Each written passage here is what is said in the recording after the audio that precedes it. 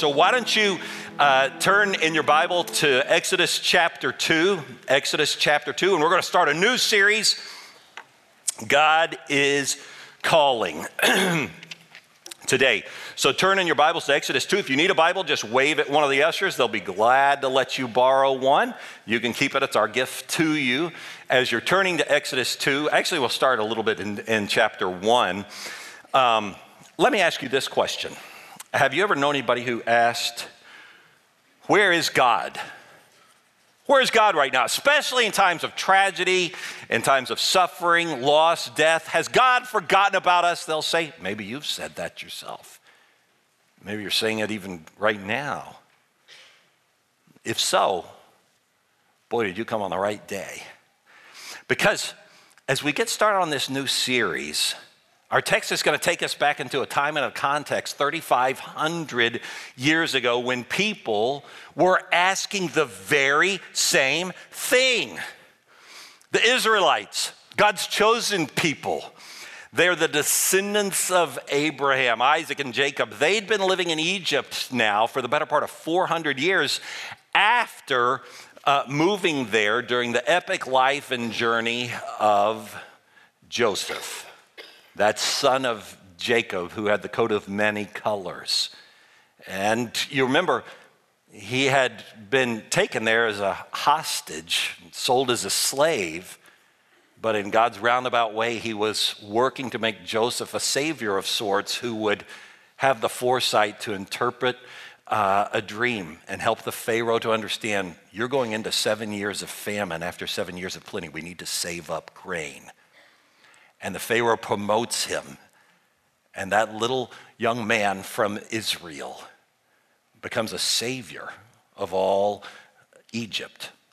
At the end of Genesis, you see the Pharaoh looking favorably upon Joseph, and he says, go back to your promised land. Why don't you bring your family out of the famine, and you can move here where you've stockpiled for us plenty.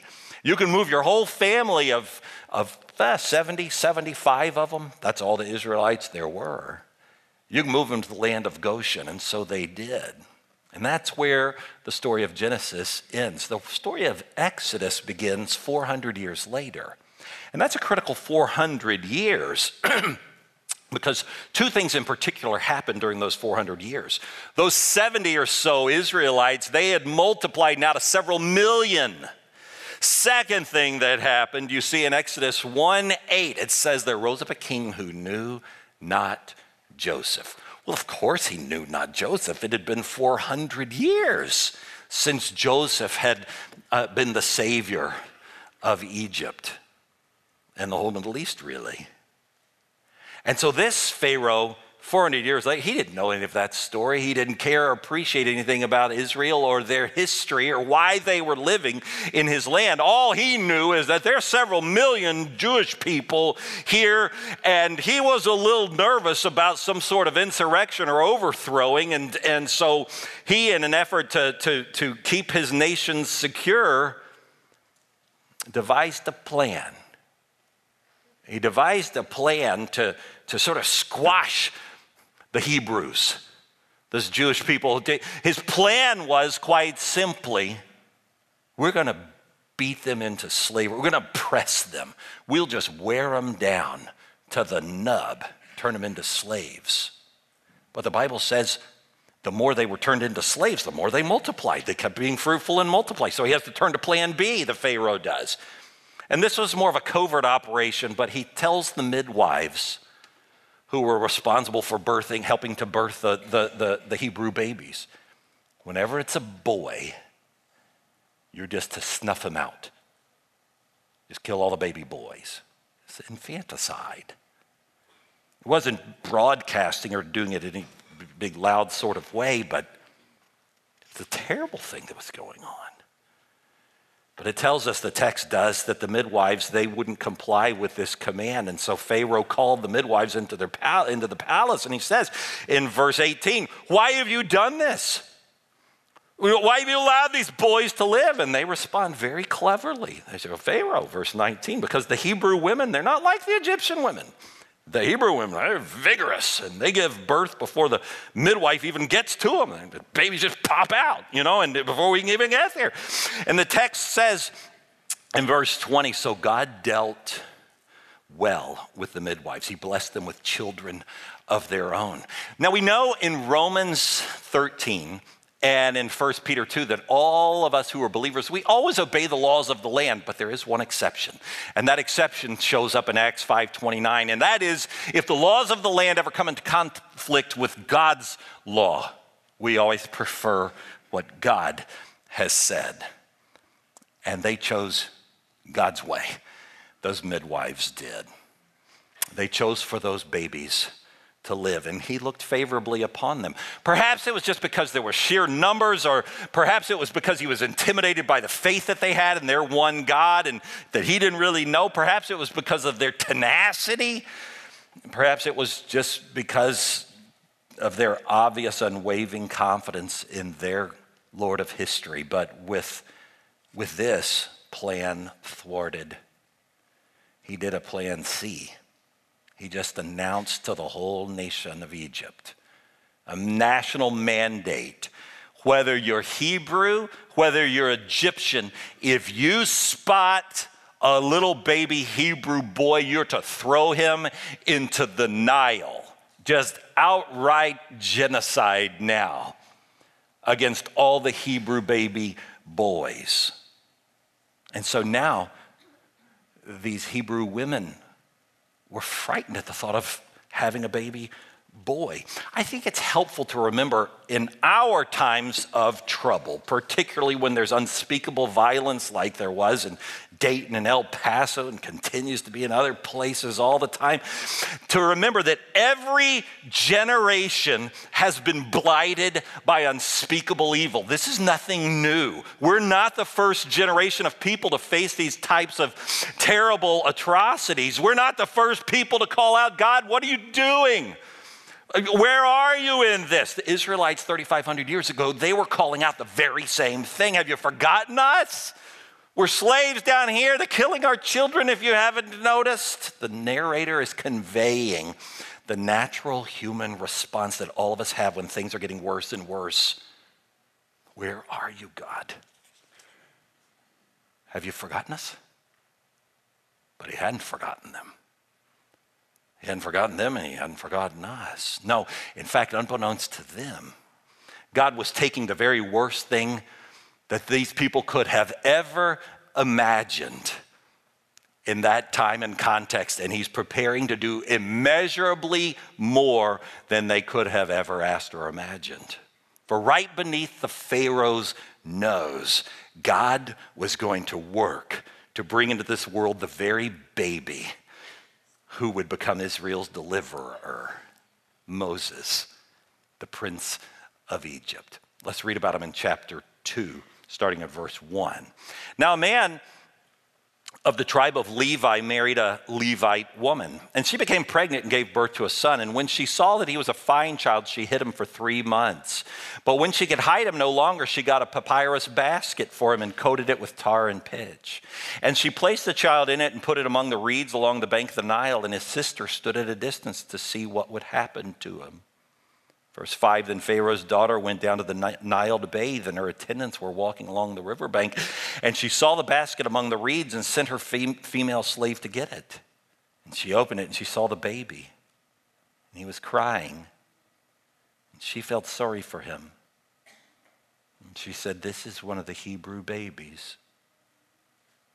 And then his sister asked Pharaoh's daughter, shall I go out and get one of the Hebrew women to nurse this baby for you? And she answered, yes, go. So the girl went and got the baby's mother. And Pharaoh's daughter said to her, take this baby and nurse him for me, and I'll pay you. So the woman took the baby and nursed him. And when the child grew older, she took him to Pharaoh's daughter, and he became her son. And she named him Moses, saying, I drew him out of the water. Now, this text could easily be skimmed right through as we rush to get on to better known portions of the life and the story of Moses. But if you zip right through these verses, you'll miss several foundational truths, including a chance to really get to know Moses' birth mother and father. Three in particular, three things that I think he wants us to glean from this passage today about learning to trust in him. That's what he's calling all of us to do, is to put our trust in him. First thing I noticed from this text, if you put your trust in him, your soul will stay anchored in tumultuous times. Your soul will stay anchored. You say, where do you see this? You would miss it. But see, verse 1 is taking pains to tell us the man that's being born, this baby is being born to a man of the tribe of Levi who married a Levite woman. So what? What they're telling us is this baby who's going to be born is a purebred Levite. Of all the 12 tribes of Israel, both his mom and dad come from the tribe of Levi. Why does it matter? Because the Levites were the one of the 12 tribes that readily showed loyalty to Yahweh. In fact, they will soon become the clergy for all of Israel. And this is significant because Joshua 24 is going to tell us later that in these troublesome times that the Israelites were living in, of slavery in Egypt, that many of the Israelites had forsaken God. They'd given up on God. They'd chosen lesser gods, things that they could touch and hang on to and say, I don't know about that God in the sky anymore. I don't know if he's really with us anymore.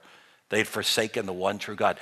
But the author's telling us clearly here, not this family. Not this mom and dad. Now, there was at least one family who still trusted the one true God. It's the family that came from the tribe of Levi.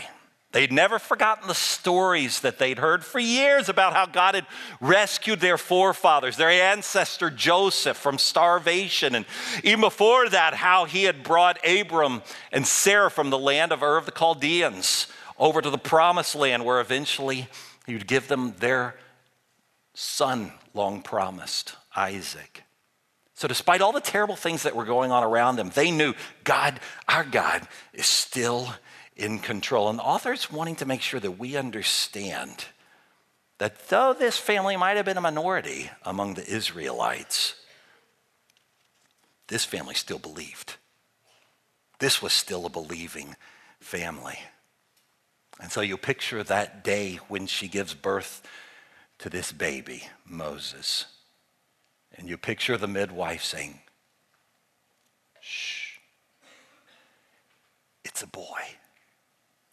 And don't you know that in that moment, a thought of terror just shot into this heart and mind of this mom, who we'll find out in chapter 6 is called Jochebed. And don't you know that she, being a faithful person, prayed in her heart, God, we've clung to you thus far, and we're going to cling with you further yet. This is your baby boy. You've given him to us. You know everything that's going on in this wild and crazy world. You know about the edict from the Pharaoh. So you just tell us what to do with him and how do we take care of him. What's your plan, God? And he gave her the plan. So after keeping him secure for those first 3 months, now he's getting bigger and harder to hide. His lungs are getting bigger and his cries getting louder. And so something had to be done. So she built a small basket of papyrus from the river, using some tar or pitch to waterproof it. And then it says she gently placed her son in that basket. Scholars point out, technically she was obeying the laws to put her son into the Nile. She just did so by use of a floating basket. Chuck Swindoll says you just have to read between the lines here and use your sanctified imagination so you don't miss the emotion of all that was going on here. Surely Jochebed, for 3 months, had been spying. What am I going to do? Give me the plan, God. And she'd noticed there is a daughter of the Pharaoh who comes down to this part of the Nile most every day. She comes with her attendant girls, and this is where they do their bathing. She'd inventoried that. And sure enough, that day, after she'd set the baby basket with Moses in it among the reeds in that portion of the Nile, there came the entourage. First came the servant girls and then the princess. And those Egyptian ladies, they hear the cry from the basket and they go to the basket and they open the basket and they look inside the basket and they say, oh, it's one of the Hebrew baby boys. And don't you know that all of time stood still in that moment? Particularly for Jochebed, wherever she was, surely somewhere spying out what was happening. And don't you know that she was praying, oh God, this is the moment. Help her not to do the wrong thing. Help her not to flip the basket over. Help her to do the right thing, God. Don't you know that in that moment, if she hadn't given her boy over to God, she was giving him then.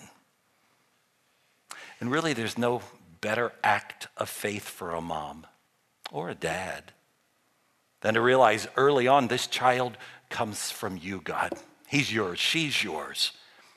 I'm just gonna be the mom or the dad for as long as you give them to me. You show me how to be the mom or the dad that you want me to be. Help me to teach him your ways and your will. I've never forgotten the story about how my mom used to tell me when I was growing up about the day when she was holding me in her arms in Methodist Hospital. I don't know whether it was a few hours or a day or so after I'd been born, but she said that she looked down upon me, and in that moment she prayed, she said, Lord, this is your boy. He's not mine, he's yours. And she offered me back up to him that day to be used for his purposes. And I've never forgotten that story. Couldn't forget it very well because she'd tell it to me every time I was in trouble. But you know, that story made a mark on me, knowing that I belonged to him. And don't you know that Jochebed had rehearsed what's going to happen next with Moses' older sister, Miriam. They probably ran it 6 times, maybe a dozen times. Honey, you're going to follow along the basket near the edge of the water, but don't get too close, just close enough that you can see. And if the princess looks inside the basket and has eyes of sympathy and tenderness on your brother, in that moment, don't be too excited. Don't be too aloof. Just call out to her.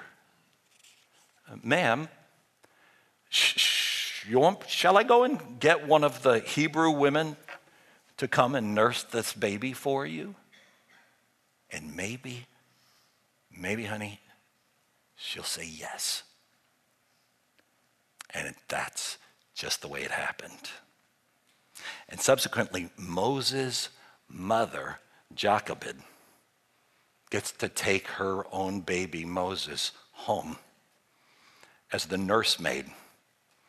And adding to it, the princess even says, I'll pay you to take care of this baby that I'm going to adopt as my own someday.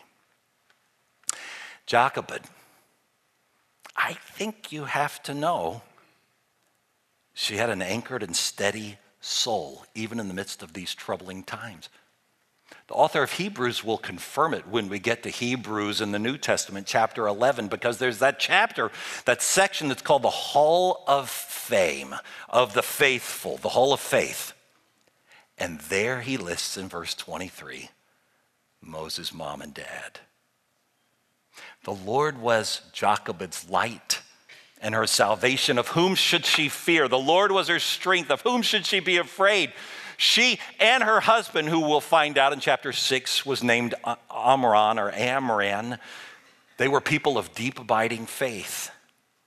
And as such, they were able to perceive God has a plan for this baby of ours. Second thing,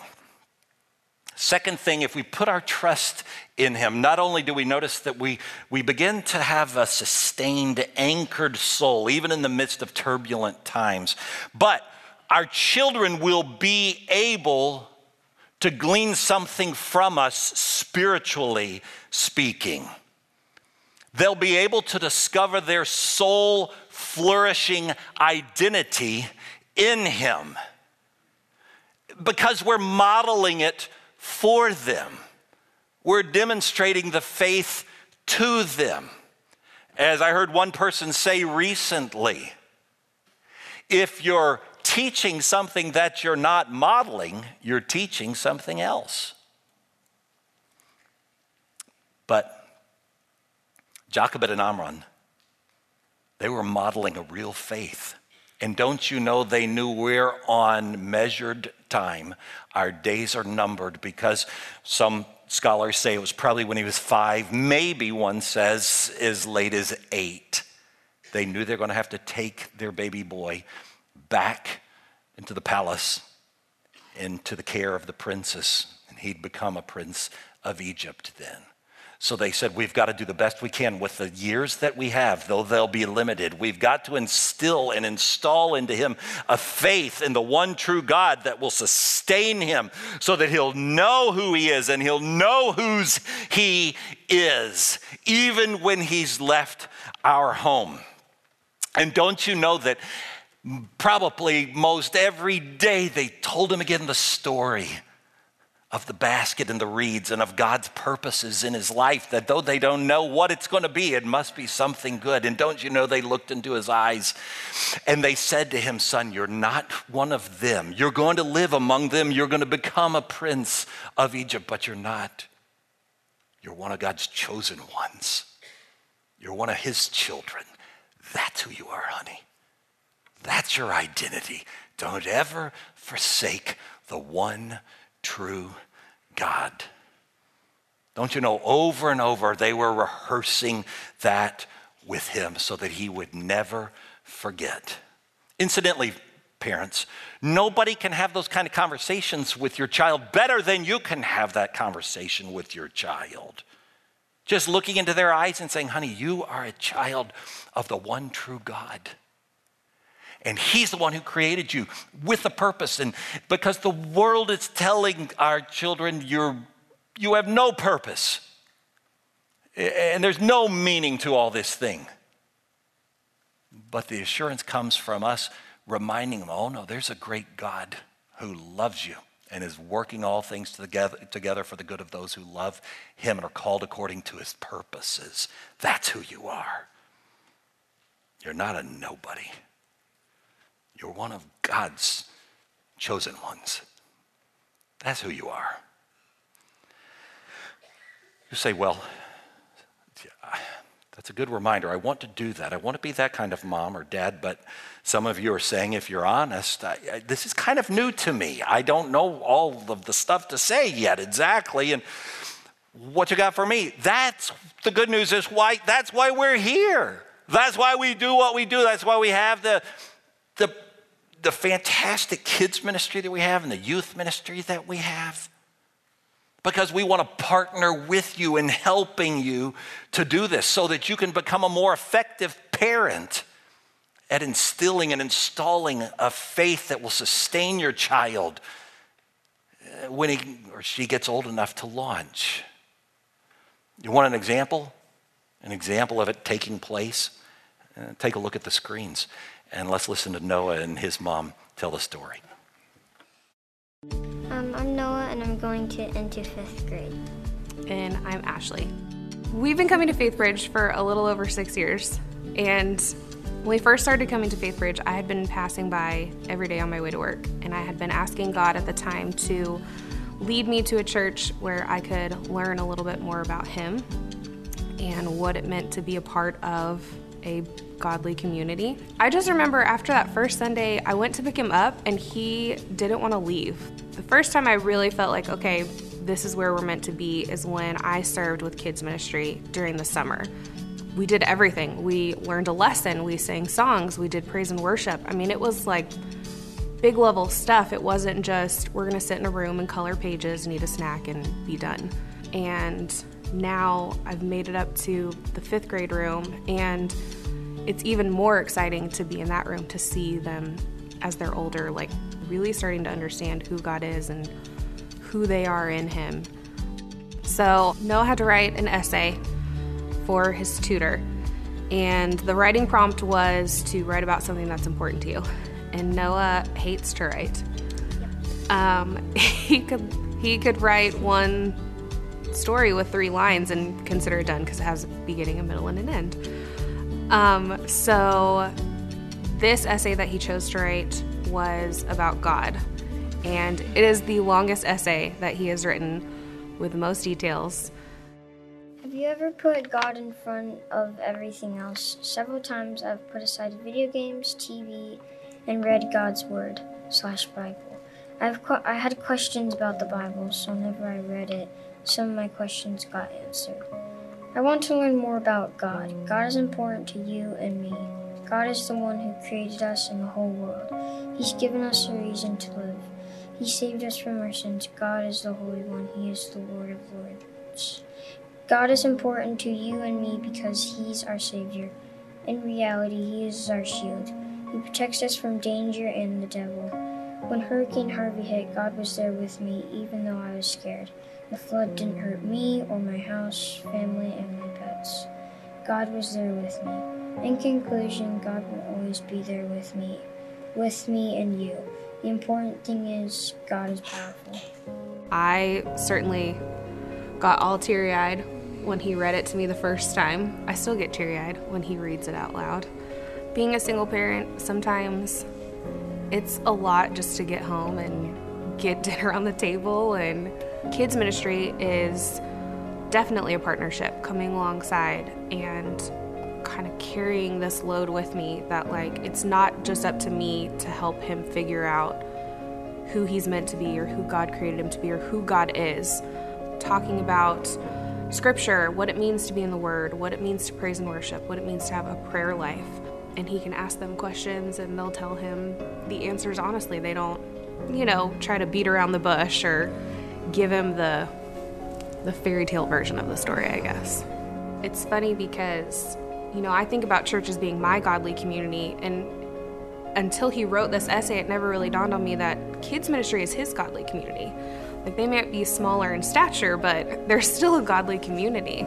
For him to have that at such a young age, it brings a sense of peace and joy, because now, yes, it is mind-blowing. Now he has this opportunity to walk with the Lord from such a young age.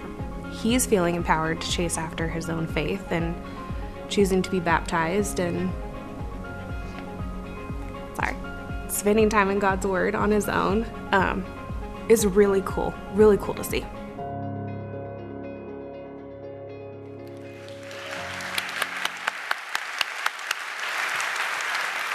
Isn't that great? I love that. And I just love that there's so many moms and so many dads here, and particularly single moms and single dads, and you're prioritizing helping your children to grow spiritually.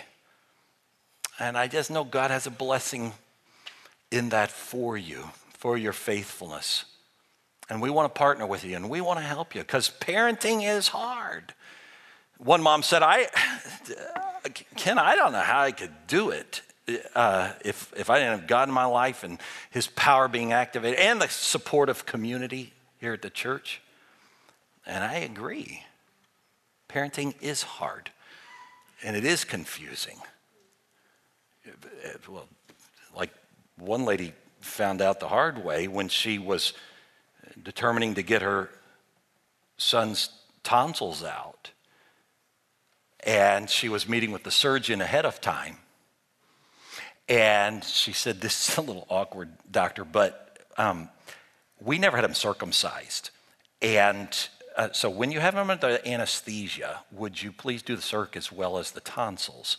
And the surgeon said, well, sure, that's easy enough. Well, several weeks later, that little boy had a friend over and they were playing, and the mom overheard the little boy's friends say, "Hey, my parents say I'm going to have my tonsils taken out just like you did." To which the first little boy said, "Well, your tonsils may not be where they're telling you they are."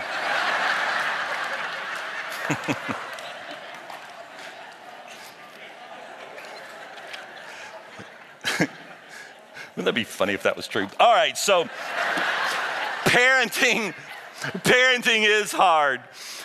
But parents, you and I, we have the responsibility of helping our children connect with the one true God, to come to know his word. So let me ask you, do you ever share with your child, here's something that God's showing me in his word myself, in my own devotional life? Some of you are saying even now, you don't even have much of a devotional life right now.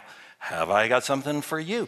Pull out your phone. Here's all you got to do. Text the word calling to 797979, and we'll start to send you the devotions that we've written for this study that we're doing on the life of Moses these coming weeks. I think they've written 3 per week. And everybody can do something 3 times a week, right? You can have some devotions, and then you have actually something that you're learning and that you're reading in God's word and that you can draw on and even share with others. All right, so we're talking about trusting in God. God's calling us to put our trust in him. Why? Because it's going to stabilize and anchor our soul in tumultuous times. It's going to give us a reservoir from which we can draw to help our children as they're coming along behind us. And last of all, a sound trust in the one true God will help us to hold the things of this life open-handedly. You see Jochebed open-handed at the end of the text. It's really the most touching part, verse 10. When the child grew older, she took him to Pharaoh's daughter, and he became her son. And she named him Moses, saying, "I drew him out of the water." Jochebed had surely known this day is going to come. The day has been coming. She'd been telling Moses, "Honey, you're not going to live here forever. You're going to be moving. Actually, you're going to move to the palace, and you're going to be adopted by one of the Pharaoh's daughters. And I know that she's going to take care of you because she took care of you the moment she laid eyes upon you that first day." But don't you know that Jochebed knew that day is coming? And then it finally got there. And don't you know that final morning as she was getting him dressed and getting his hair combed, don't you know there was this mix of bitter and sweet, all confused inside of her soul? Picture them as they go through the palace gates and as they're greeted by the princes, and as the princess hugs them both. And then picture her as she bends down and puts her hands on Moses' face and looks into his eyes and says one last time, "Remember who you are, and remember whose you are." And then she turns after putting his hand into her hand, and she has to walk out. Some of you, moms and dads, you'll be doing this even tomorrow. In other districts, you did it last week, or maybe there's another week of summer yet for you in other districts. Some of you, your 5 or your 6-year-old, will march into kindergarten for the first time, and you're going to have to hold loosely because this day's finally here. Or maybe your former 5th grader who seemed so big in elementary school, now pulling into the middle school seems like, well, it's not so big anymore. And then there's high school, and then there's college, and then there's independent living, and then there's marriage, and then there's finally a day like a day that we had on Thursday with one of our dear saints, Sherry Berkman, who went to be with the Lord, when we even have to be open-handed. Life is a progression, and certainly parenthood is a progression of letting goes, isn't it?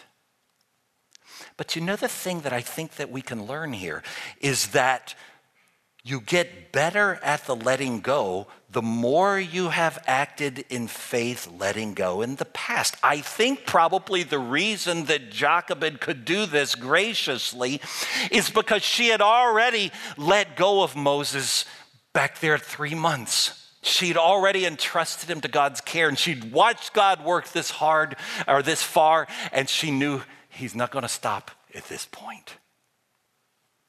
And so we build upon the choices that we've made in the past. And we look back into the reservoir of scenes where God has come through, and we say, okay, God, I'm letting go now. And I'm going to ask you to come through once more. I think that's how Jochebed got through that, because she'd learned to rest in the knowledge that God is working all things together for the good of those who love him and are called according to his purposes. She knew, if I trust in the Lord with all of my heart and lean not on my own understanding, if in all my ways I acknowledge him, he'll make my path straight. And she learned that if I trust him to be working behind the scenes, even when every appearance would indicate he's checked out, in the end, in the long run, we will be vindicated, we who have faith. We have put our trust in him.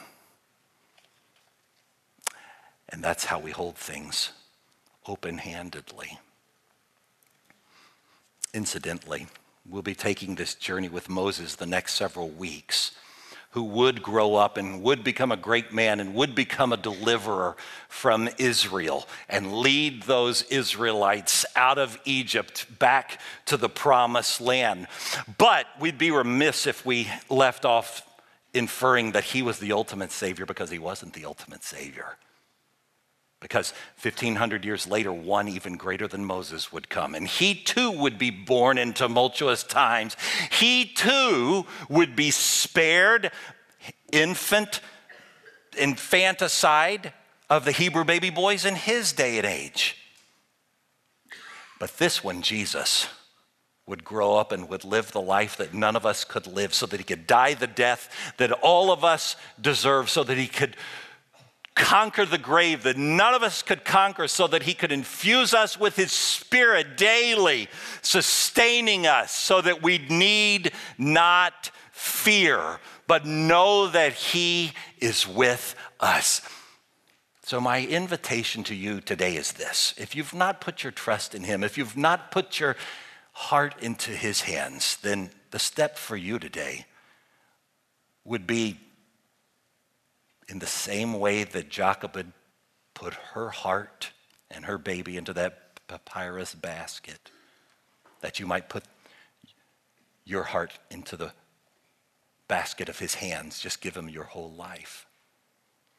Others of us, you say, I've done that before, but maybe there's something that even as we've been talking, he's been saying, but you're holding on to this pretty tightly. In fact, I think more tightly than you're holding on to me. Maybe it's a relationship. Maybe it's a child. Maybe it's a parent.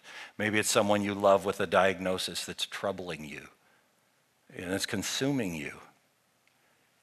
And maybe the Lord's saying, hey, I'm still here. Trust me. Maybe it's your job. Maybe it's finances. Maybe it's your success. Maybe it's a dream that you've had. Maybe the step for you today is to say, I'm going to surrender this.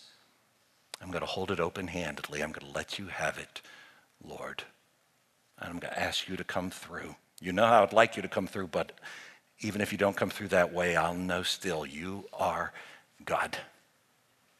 And you are in control. And I'll be found faithful. And that's what I want for all of us. So why don't we put our hearts into the hands of him? Even as she put her baby in that basket, let's give our lives to him once again. Let's pray. Lord, thank you for this story, for the way that just even getting into this fascinating story of Moses the deliverer, there's so many things that you want us to see, lessons you want us to learn and ponder. and trust that you want to build. Lord, my prayer for all of us is that you would make us more fully able to surrender and to trust you. Lord, forgive us for the times that we clutch so tightly. We clutch onto the things of this world, and certainly we clutch on to the people of this world that we love. And sometimes we cling to them as if they might be our Savior, but you're our Savior. And it's you that we must cling to most of all. Lord, would you help us to open up our hearts anew and put our trust in you, Jesus, that we might experience your peace that surpasses all understanding, that guards our hearts and minds in you, Christ Jesus. And as we go into this series further, won't you bless us and sustain us and equip us and make us courageous and teach us more lessons about the things to which you are calling all of us. And thanks that you have good plans for us all. Plans not to harm us, but plans to prosper us. We pray all of these things in the strong name of Jesus, our Lord. Amen.